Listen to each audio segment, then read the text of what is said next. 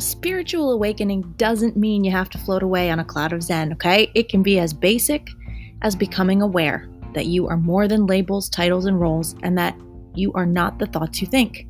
You're separate from them. I'm Bridget Blythe Briere, a regular girl going through a shift that I'm sharing with you because it feels good to figure out how to unlock heart and mind to reveal the true self and live with a deeper connection to the universe and everything in it. You can have that too.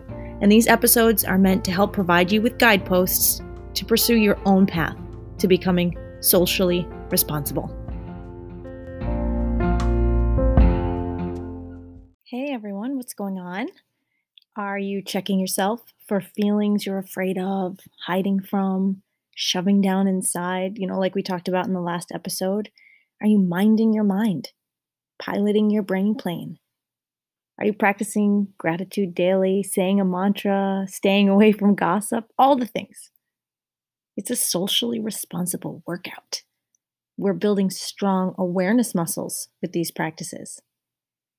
And as awesome as it is to do this work for myself and reap the rewards internally, what's becoming just as cool and amazingly gratifying is hearing from you and how what we're talking about is making a difference in your life. I got this text the other day from a former coworker who listens to the podcast. And when I read the text, I instantly got this tingle and a chill and then some tears of joy as she quoted back to me what I say at the start of every episode. And she did it because she's really getting it. So she wrote, "You are not your thoughts. You're separate from them." It's mind-blowing when you click with this powerful concept. And of course, it doesn't mean you're cured, so to speak, from self induced suffering, like clinging to stories and getting sucked into hurtful habits of the head. But it does mean awareness is accessible. It's been part of your life, and you can get there again. And that is huge. And what this person and I have also been texting back and forth a little bit about these past few weeks is her stress about relationships and finding someone and being good enough and, as she puts it, getting ghosted, where she thinks things are going well with the person she's talking to or seeing, and then suddenly one day she doesn't hear from the person again, or she's just obsessing over the idea that they will do this to her. And we've gone over a few things. How, one, that kind of thinking serves no purpose other than just for the ego to try and be a protector, but really it's more like a know it all. Like, oh, I know what's going to happen here. I can predict the future. Thanks, ego. These egos that are unchecked do this sort of thing to us all the time. But thinking these things about something that might happen in the future just really prevents you from enjoying now. Okay, two, if you keep getting ghosted or any this keeps happening to me thing keeps happening to you, it's clearly a message, a lesson from the universe, which we discussed in episode 5. And I believe in this person's case, the message is in part, a lesson about believing in her self worth because until you love you the most, you cannot receive that from anyone else. You just can't. I have lived this storyline and I've talked a little bit about that. How I would date the same type of person over and over again, expecting these different results, which would be, I would think, I'm going to prove that I deserve love and can get love from someone who isn't treating me nicely, but I can teach them to treat me nicely. What a fool's game. I had to treat me nicely. And then I met my husband. Okay, and 3, there has to be trust. You, the observer, the awareness, the consciousness, the one who's in there with the thoughts, that soul part of you has got to learn to trust the inner knowing that exists within each of us.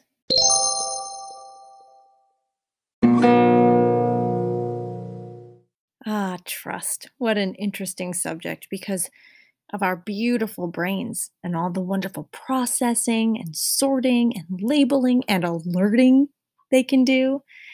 The thinking brain can really get in the way of trust, can it?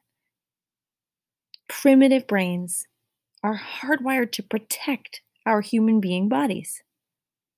And I can think of so many times in my life when I betrayed my true self by not trusting my inner knowing, intuition, the messages from my soul, because the thinking brain and the ego got in the way. For example, the guy I dated right before meeting my husband, abusive, manipulative, lied about a lot of things. And instead of trusting my gut, as the saying goes, which told me, warning, warning, my damn ego just could not calm down. The guy was tall and he was handsome and he had a good job and he worked similar hours to me, which were odd hours at the time. And we did some fun things together. And yet I never felt at ease. For the year or so we were together, I always felt strange, like just something wasn't right. And, we were together for this year, but it was on and off because that was part of the pattern that I played into with my ego and autopilot thinking in charge. The inner knowing part of me would be like, you deserve better. You're being lied to. You're being treated poorly. And the ego would be all, but I don't want to start over. I'll be lonely. I mean, I can make him love me the right way. But as I said earlier, I had to learn to love me the right way.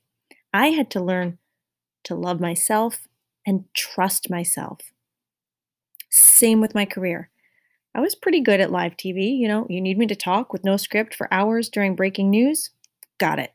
You need me to produce a 2-minute interview segment on a complex, complicated subject, make it digestible for the average viewer? No problem.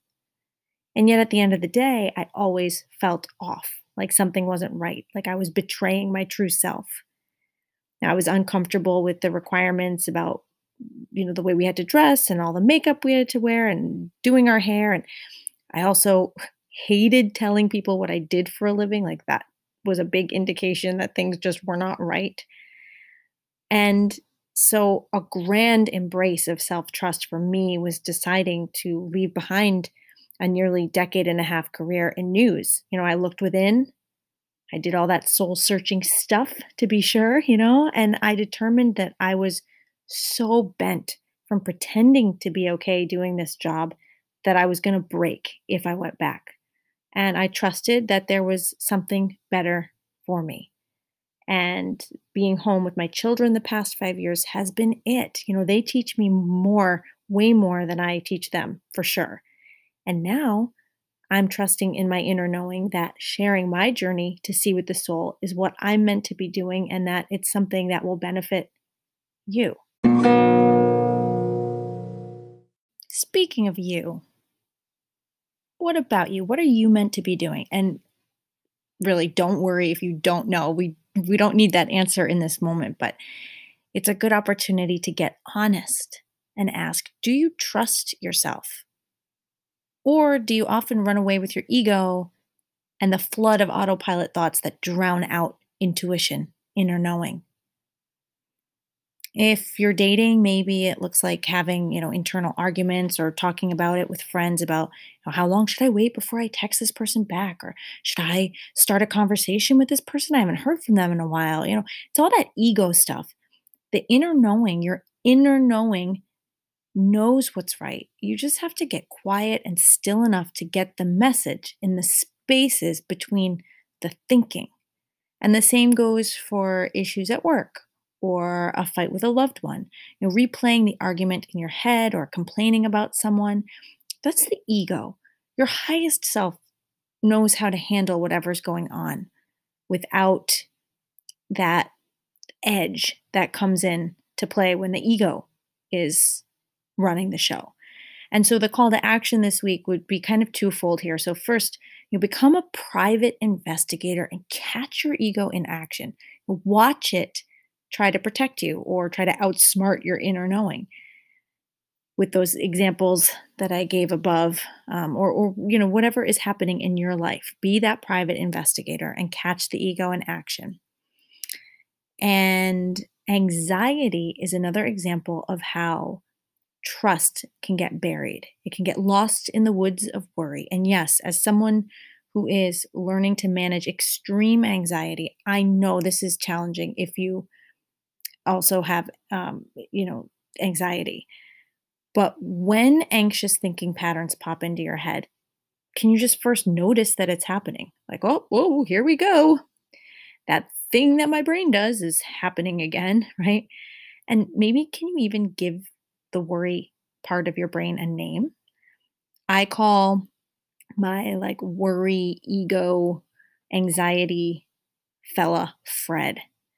And I picture Fred like a blob. So like give it a look and a name and thank Fred or whatever you decide to call it for trying to protect you, but let Fred know or whatever you call it that your inner knowing has it covered. Now, this isn't necessarily going to be an instant fix, right? It's a process, but it's creating a pathway to the trust. And of course, it's cultivating awareness in the process. So practice that. Tune into yourself. Build trust with your true self.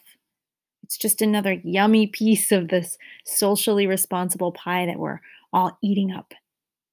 And don't forget to follow my Instagram page at Socially Responsible, just like the name of the podcast.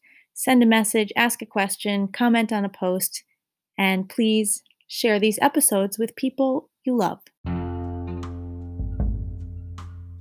In gratitude for liking what you hear, please take a moment to leave a review, subscribe, and share Socially Responsible, a regular girl's guide to spiritual awakening.